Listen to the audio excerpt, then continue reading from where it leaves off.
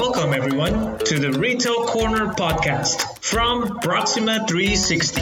The purpose of our podcast is to bring a relaxed and educational environment to discuss the current retail landscape, best-of-breed products, and retail business best practices. You will always find us talking with business users, technical resources, and retail experts on how they are and where they are headed.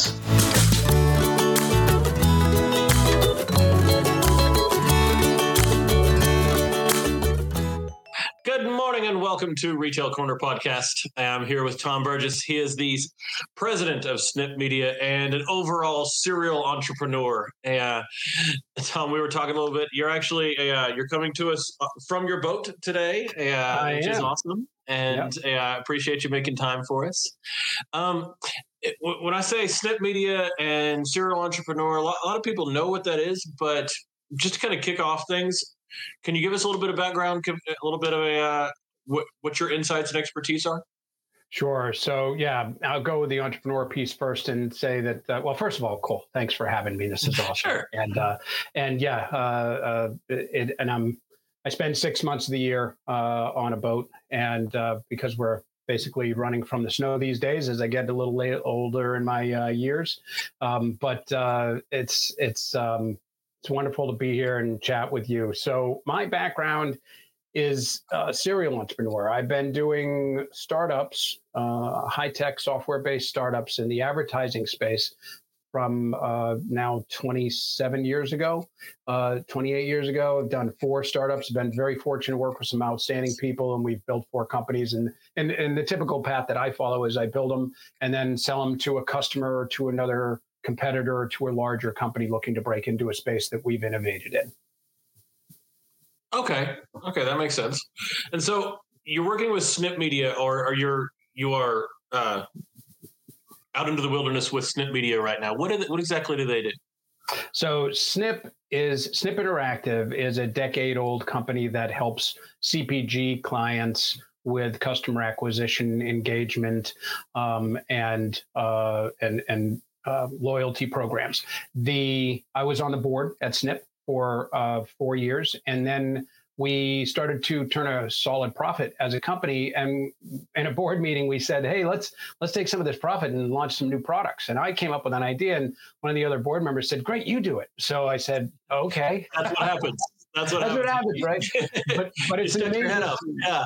Right, it's exactly how it goes. But it was an amazing team at Snip, really, really good team. The founder, Atul Sabharwal, has put together an amazing team over the years. And so he said, "Yeah, come on, man, let's do it." And so I jumped on as president, and we launched what is called Snip Payments Media Network. And Snip is, or the Payments Media Network is an audience. So it's a performance-based reach for digital advertising into a very unique audience. And I can get into that if you like more details, but it's not your normal digital media audience.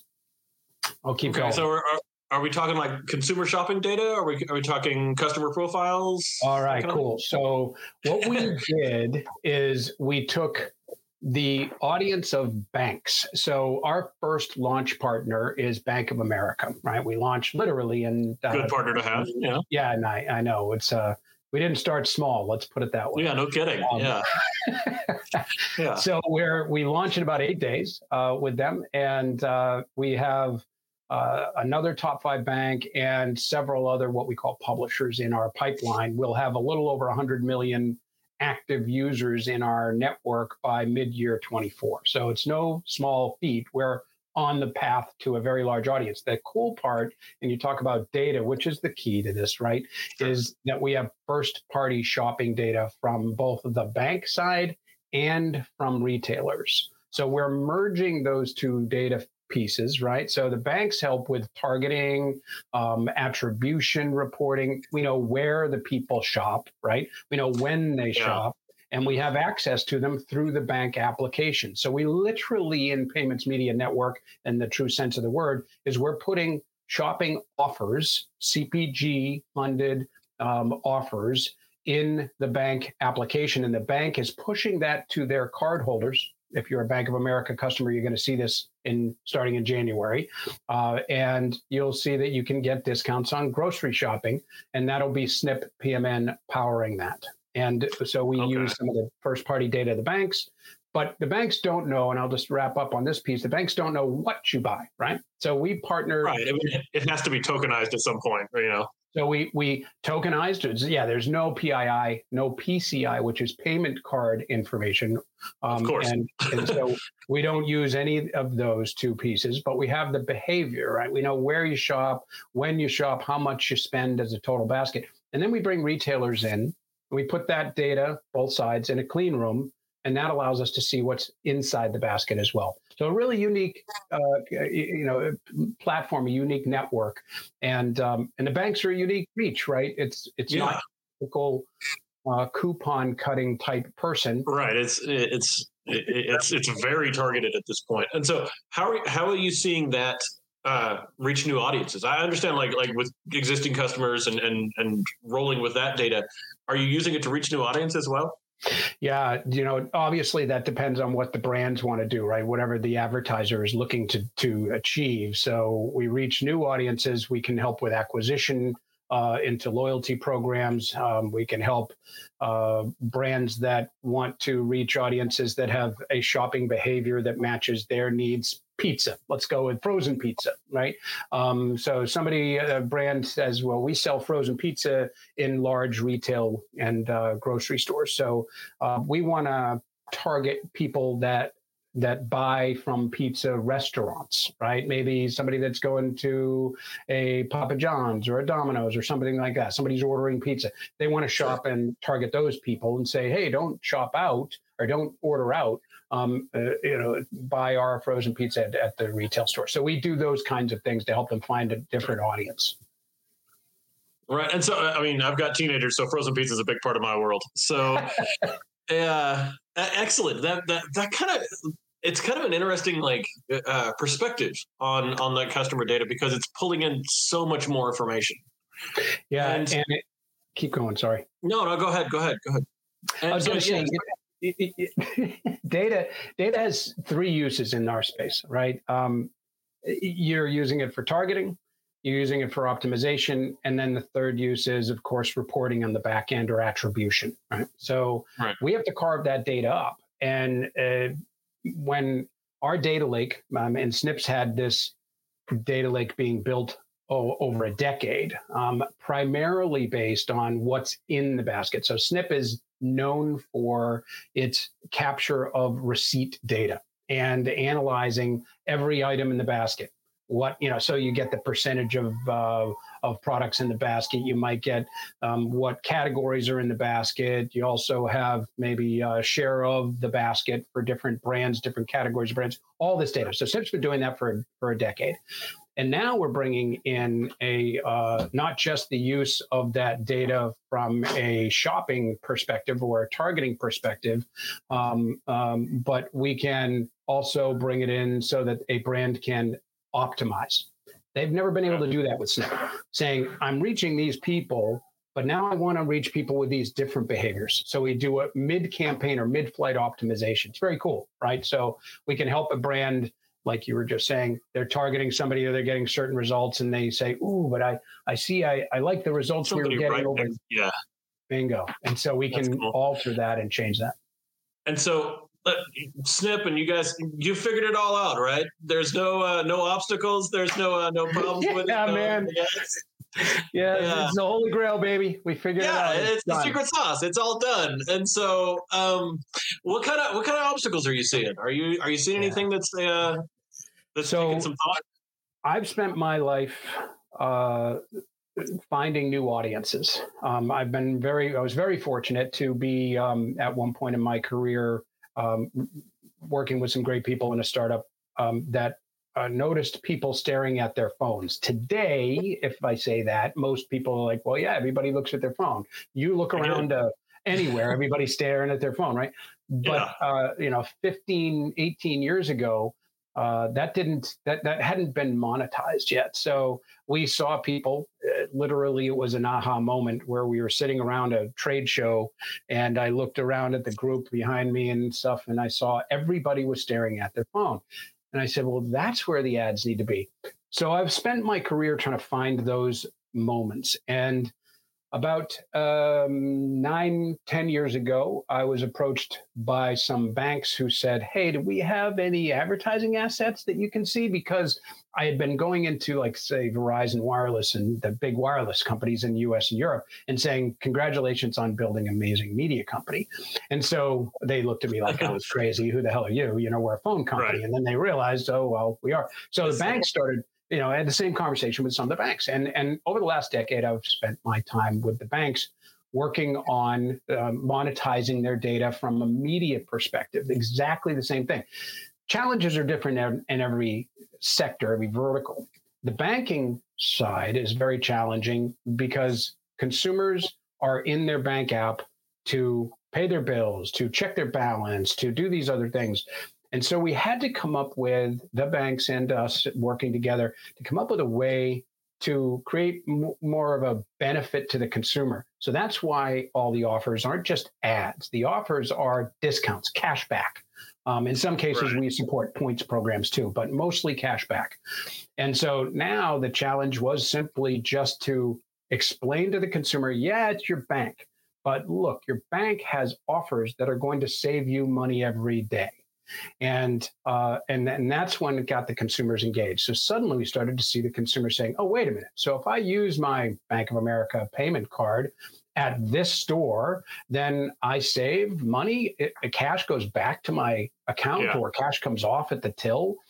So we had that barrier just to educate consumers because it was something new, right? You're not used to that. You don't go looking. You don't go looking in your bank app for that kind of stuff. Yeah, exactly. Right. So we had that barrier to cross.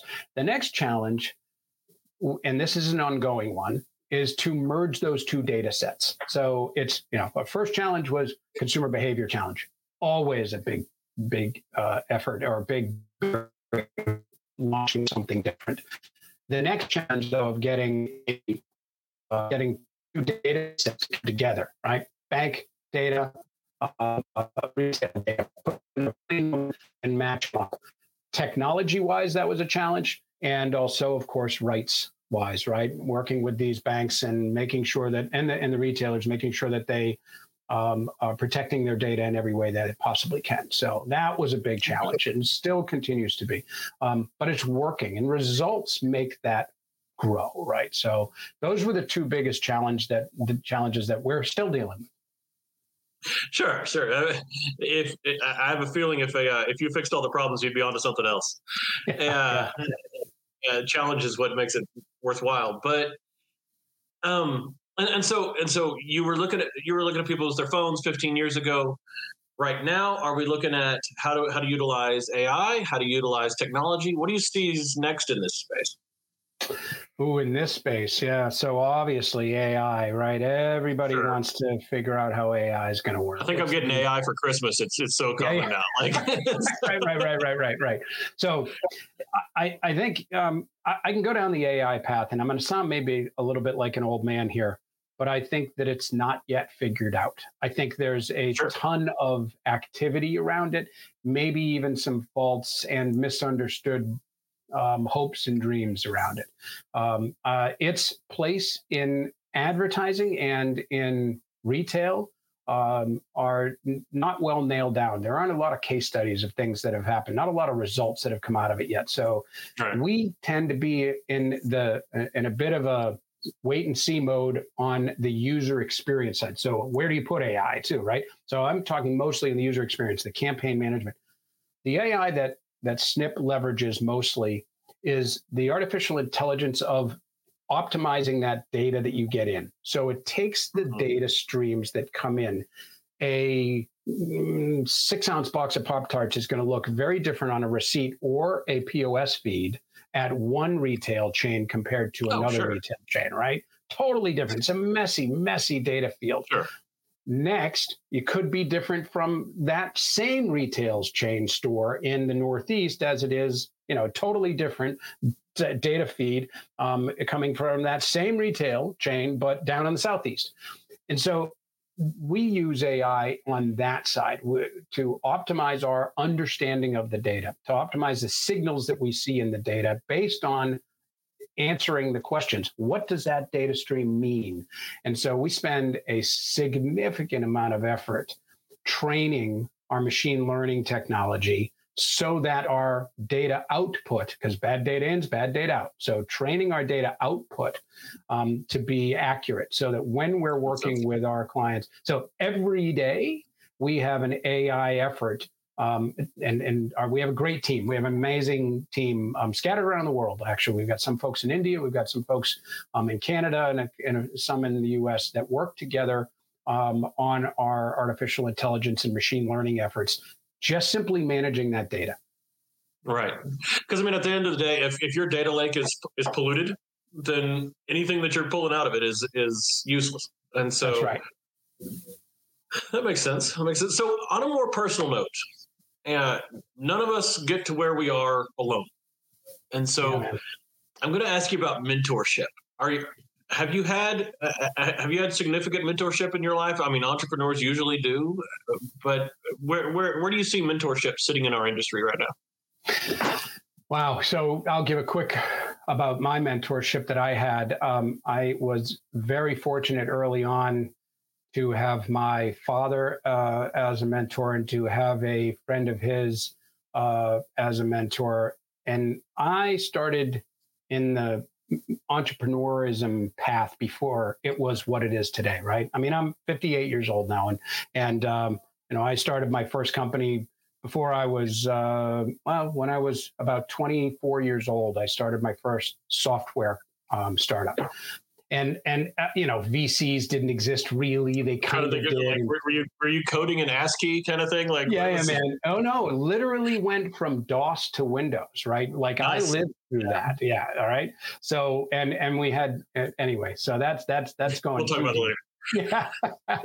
So, but there was a gentleman named Dick Morley.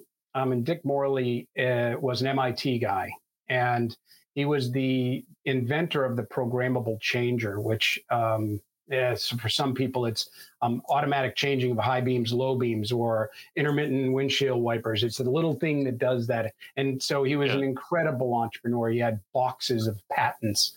And I got introduced to him at a young age because I had no idea. I knew I wanted to start a company. I didn't know. So, and he became an amazing mentor, as well as my father, who was working in the entrepreneur. He wasn't an entrepreneur. He worked in the startup industry, though.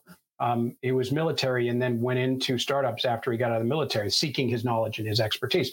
And so I learned from those two people. And it was the best lesson I got. All right. This is one that I use today. When I mentor people, when people say, "How'd you do it, Tom?" I say, well, you know what? I said, prepare yourself, because you will lose something like a house, a car, or something. You will maybe ruin a marriage or a significant relationship. You will definitely lose credit cards, and your credit score will go through the toilet.